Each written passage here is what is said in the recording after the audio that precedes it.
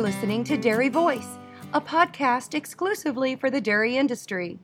One of our sponsors of the Dairy Voice podcast is National DHIA. NDHIA ensures information accuracy and represents their members' interests. They are the direct voice for the dairy information industry. To find out more, go to dhia.org.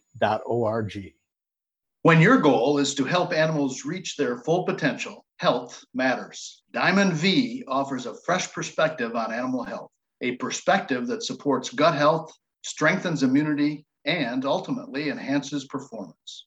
For those who choose to invest in keeping healthy animals healthy, feeding Diamond V makes a statement about another dimension of profit, where margins are measured by confidence in your future. To get a fresh perspective, visit diamondv.com, because animal health deserves a healthier approach. Good day. I'm Connie Kuber with SealPro Silage Barrier Film by Connor AgriScience. You're listening to the Dairy Voice podcast. My guest today is Dr. Anna Katharina Berge, who is a veterinarian and researcher with MSD Animal Health, known commonly as Merck & Company Incorporated in the United States and Canada. Dr. Berge is the lead study author and academic advisor in the Unit of Epidemiology at the Veterinary School at Ghent University in Belgium. Dr. Berge, welcome to the Dairy Voice podcast. Thank you very much. Could you please give us some information about who you are and where you've been and how you got to this point in your career? I'm a Swedish veterinarian who has pursued my PhD in comparative pathology at University of California in Davis. And there I started working in the dairy sector, of course, and specifically focusing on young calves, young stock. After 9-10 years in the US, I thereafter moved back to Europe, where I'm now a consultant in preventive veterinary health, and I work with many companies, including MSD Animal Health, and I'm also an academic advisor at the University of Ghent. So tell me, we're going to talk today about a study that is ongoing, you had said, and is looking at bovine coronavirus. So what can you tell me in introduction about this study? Oh, this study is actually a very interesting study where we're trying to look at bovine coronavirus, the prevalence of bovine coronavirus, Union or Europe, because we include the UK also. And we're also trying to look at what are the risk factors for its spread. Bovine coronavirus have, of course, been known for a long time, ever since the 1970s. That's been involved in neonatal diarrhea and thereafter in winter dysentery. But now we're trying to look a bit more how spread out is it in Europe. And therefore we are currently enrolling up to 130 dairy farms all over the European Union. And we're looking at how much virus there is present, how much antibody response do we have to the virus, and also what are the various risk factors. Okay, very good. So you had said, you had told me earlier in our conversation that this is an ongoing study. When do you expect to be wrapping this study up? We are hoping to be able to finish off the sampling of all the dairy farms this year. And thereafter, of course, we can start doing the full analysis of the study in the coming year. So hopefully within a year, we will start to have final results, because we're talking here 130 farms with over 200 risk factors. So you will have to give me some time for analysis for this. But within the coming year or so, we most likely will have good final results of this study. So can you share with me some of the preliminary results of the study? These were actually quite surprising results to us, because we did expect quite high prevalence of bovine coronavirus, but we didn't expect such a high prevalence as we've seen. First of all, we've seen antibodies to bovine coronavirus in animals on every single herd we've sampled. When we're looking in bulk tank milk from dairies, in every single bulk tank milk samples, we are finding antibodies to bovine coronavirus. And furthermore, we're finding the virus on even up to 80% of all the herd samples. And that's extremely high. I did not expect such a high prevalence of virus being found on the dairy farms in Europe. California Bioenergy is a leading developer of dairy digesters in America. With more than 100 projects, over 40 of them operational, CalBio has the expertise to help your dairy generate revenue by capturing methane and creating renewable vehicle fuels. Founded by a dairy farmer, CalBio considers itself the most dairy-focused digester developer, building systems to last generations, along with your existing family-owned operation. Now expanding with its subsidiaries, Northwest, Midwest, and Southwest Bioenergy, CalBio is ready to serve you. To learn more about how a CalBio digester could benefit your dairy, manure, and wallet, visit them at calbioenergy.com. Can you tell me how you're collecting those samples? Oh, yes, indeed. So we are taking samples from the young calves, the young neonatal calves, the first 3 weeks of life, because there, of course, we've known for a very long time that bovine coronavirus is involved in that young calf diarrhea. And thereafter, we're also collecting samples from the calves after they're being weaned, within 3-4 weeks of weaning, because we also know that bovine coronavirus is involved in the bovine respiratory disease complex. And what we're furthermore taking, we're looking at what is the influence of the dam. So we're taking samples from the fresh cows shortly after calving to see the level of viruses found there and the level of antibodies. And from all of these animals, we are taking a fecal swab, a nasal swab, just like the same way we've been doing for the human coronavirus. And then we're also taking a blood sample to look at the antibody levels. And then furthermore, from every single farm, we're just taking a bulk tank milk sample to evaluate how much antibodies are present in the bulk tank milk. Okay. Are you also, and you had said you're testing the fresh cows, are you taking individual milk samples from those animals? No, we're taking individual blood samples. And, blood samples. Yeah, okay. Yeah. Okay, very good. Okay. So what do you think is the significance of these preliminary results? Well, what I think is the most significant result is that bovine coronavirus is everywhere. Mm-hmm. I mean, on every single dairy farm in Europe where we find that animals have exhibited antibodies more or less to bovine coronavirus. And we were looking at the farms on 46, nearly 50% of the farms, we're finding the virus in the neonatal calves. In 60 to 70% of the weaned calves, we're finding the virus. And in 16 to 24% of the fresh cows, we're finding the virus.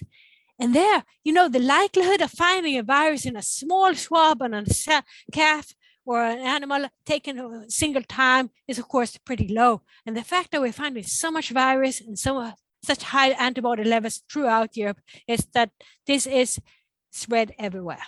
Tell me about bovine coronavirus for our listeners that aren't familiar.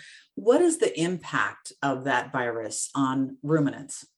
Bovine coronavirus, of course, has many impacts. It's just like the SARS coronavirus type 2 in humans. What we're seeing is not just diarrhea in the young calves. It's bovine respiratory disease. And maybe there's even more we don't even know about. It's much more likely more pathogenic and involved in many more diseases than we currently have believed. It's long been known to be involved in the neonatal diarrhea in the calves. It's known for destroying the intestinal virus, just like rotavirus comes in and coronavirus, they come in. They destroy the intestinal villi in the intestines, and then they pave the way to other bacteria and of course, makes the calves scour and pave the way for many other diseases. And similarly, we've known that for a long time that it's been involved in bovine respiratory disease complex, but we have not really known what relative impact does it have compared to some other viruses. The same thing here with bovine respiratory disease. The viruses paves the way to the bacterial pathogens that come in, and then they cause much more damage. But what we're seeing now, what I'm hearing from the field is that many times we can have bovine respiratory disease outbreaks in the weaned calves or in the young stock, and there's nothing found except bovine coronavirus. So they may actually have much larger impact than we've previously thought or known. So they may become a much more significant pathogen than just a bystander that happens to be around. And for a long time, of course, bovine coronavirus has been known as causing winter dysentery in adult cattle when you have outbreaks in the lactating herd or similar. But what we're seeing is that it's not always in the winter. It can be any other season too. So sometimes we have winter dysentery in the summer. So we want to call it summer dysentery or something else. But we're seeing there that we have these various picture. It's a combination of intestinal and respiratory. And there I'm also starting to think to myself, what other symptoms do we have? What other, maybe just because bovine coronavirus is like the SARS coronavirus type 2, it's a type B coronavirus. It's the same group as, does it cause other problems, just like we see now in long COVID in humans and so on? We don't really know yet, but it may be much more important than we've previously thought. This is not just a little one that is involved in the neonatal diarrhea and then goes away. It may have much larger importance there in causing disease and subclinical production deficits in the dairy herds. Have you run out of silage? Had to buy expensive, marked up feed to fill the gap? Maybe production's dropped due to lower dry matter intakes. Are molds or mycotoxins creeping through your piles or bunkers? And pitching the rot is a dangerous pain. Oxygen is the enemy. Pack it out, then keep it out with Seal Pro, the professional grade silage barrier film protection chosen by top professional farmers like you. Make more, better, safer silage with Seal Pro. Learn more at sealprosilage.com. So have you made any conclusions about or have any ideas about how farmers could protect their herds from bovine coronavirus? Indeed, that is, of course, the whole purpose of this study, to look at what are real risk factors here for getting this into the farm, and is there a risk factor for preventing the spread and so on. And clearly, one of the challenges in dairy production is that the level of biosecurity is really low. So all farms have already been exposed to the virus. It's really present in probably 90% or more of the dairy farms. So closing off the farm really doesn't make a lot of sense. External biosecurity, therefore, is not going to reduce the challenges on a dairy farm. And then when it comes to a dairy farm, internal biosecurity, preventing the spread around between the different animals groups, is really difficult in dairy, because the calves, they're born when they're born, and we cannot really make closed groups and close them off from the other groups on the farm. There's a continuous flow of animals. And of course, there are associated viruses and bacteria between the different animal groups. So biosecurity is really not a good solution. Just the same way we're doing right now for the pandemic. We're not keeping the people in lockdown any longer and tell them stay inside and don't move. We realize, okay, we have to boost the immunity. Right. And I think that is where we need to go in the future, because what I'm seeing right now is I've been evaluating the biosecurity on all of these dairy farms, and I'm using the Belgian developed system called BioCheck by the University of Ghent. We've developed a system called the BioCheck to score the biosecurity on dairy farms. And what I'm seeing is that there's left to be desired. And it will never be as good as biosecurity can be in poultry or pig production. We will never get there. So we really have to focus on what can we do to boost the immunity in the animals so that they do not get as sick if they encounter the virus. So that would be the critical thing. But of course, I have not yet analyzed the complete data and all the different risk factors, but that's just my general impression at this point. How do you think the outcomes of this study and the finding that you had said 73% of European farms were found with this? Is that correct? 73%? Well, most likely even higher. We found the virus on nearly 79% of all farms. So virus in small samples. We found antibodies on 100% of all the farms. And when I've been looking at all countries ranging from Scandinavia down to Greece, it's everywhere there. We don't see large differences between the countries and so on. In some countries, I've even seen, on some farms, I've even seen ongoing outbreaks where, every single animal was shedding the virus at high levels. Okay. And on other farms, it's just simply, I find high level of antibodies and an occasional animal is shedding a bit of virus. So the implications, of course, will be that we need to find measures here to boost immunity in these animals. And Of course, immediately when you think it boosts immunity, well, what are you talking about? Is it vaccination? Well, that's one component. Vaccination is a way to expose an animal to components of the virus so that the animal builds up an antibody response to it and builds up an immune response to it. But we also need to ensure that the animals are in such good health and maintained in such a way that they can respond to the virus. Just as we're humans, we're said, well, you have to be in good, you don't want to vaccinate yourself when you're sick. You need to vaccinate yourself when you're in good health so that you can build up the immunity and a good immune response to the vaccination. And similarly, we need to do it through animals. We need to look at all factors. How can we boost the immunity in animals? Vaccines are one way, and another way then is optimize nutrition and husbandry and environmental conditions so that animals can respond to this challenge. Which is a huge undertaking to be able to recommend and prescribe those kinds of ways to tackle this virus. Is that correct? It is indeed a huge undertaking, but honestly, there's nothing unique about the measures we take here to boost immunity against coronaviruses. This will boost immunity against all viral challenges and many bacterial challenges too. And ultimately, there's a return on investment because all of these viruses and bacteria that come in and start wrecking the health of the animals, it's wrecking their productivity. And there will be a return on investment because only healthy animals will become really good producers. So I think we need to look at it in a bigger picture. This is something that will give a good return on investments. Healthy animals are good, sustainable production for the future. With this study, what do you think the implications are for the global cattle herd? I think that Europe is pretty much a reflection of the world in many ways. I've been looking into all of the studies done across the world, and we're finding very similar pictures. Mm-hmm. And honestly, I expect to see very similar situations all across the world. And if you just look at the cattle trade and how heifers are sold across the world, I mean, we have Canadian heifers going to Turkey. We have, it's like it's spreading everywhere. So I do expect that we have a very similar situation across the world in dairy cattle production. This is a very interesting topic. Viruses, we don't realize in our everyday lives how much viruses play a role in our personal lives as well as in our business lives with our dairy farms. It's very interesting. Do you have anything else that you'd like to add about the study or the findings or what you think we need to be doing in the future?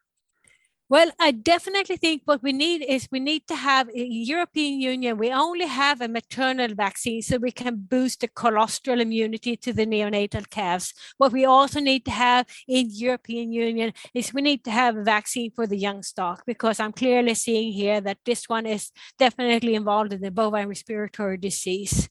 So I think that vaccines need to be available also in the European Union. I believe there's one on the US market currently. And I see a big potential for that.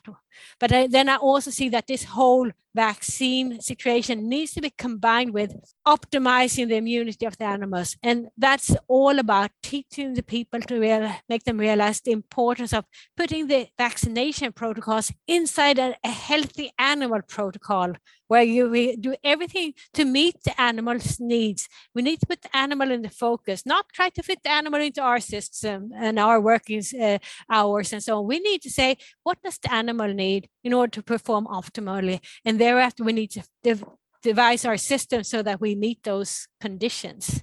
And I think that in that we have then, of course, whatever all these vaccination strategies that will help, but they are not the ultimate goal. There's not just an injection that will fix this problem. We need a whole system, holistic view on it. Well, thank you very much for your time today, Dr. Brügge. We really appreciate it. And we'll look forward to seeing the final results of the study that's being done and the importance that that has for the dairy industry. This is Connie Kuber. I'm with SealPro Silage Barrier Film by Conner AgriScience, and I've had the honor to speak with Dr. Anna Katharina Brügge, who is a researcher and veterinarian with MSD Animal Health, commonly known as Merck in the United States and Canada. Thank you very much for your time today, and we appreciate all the information. Thank you. Have a great day, everybody.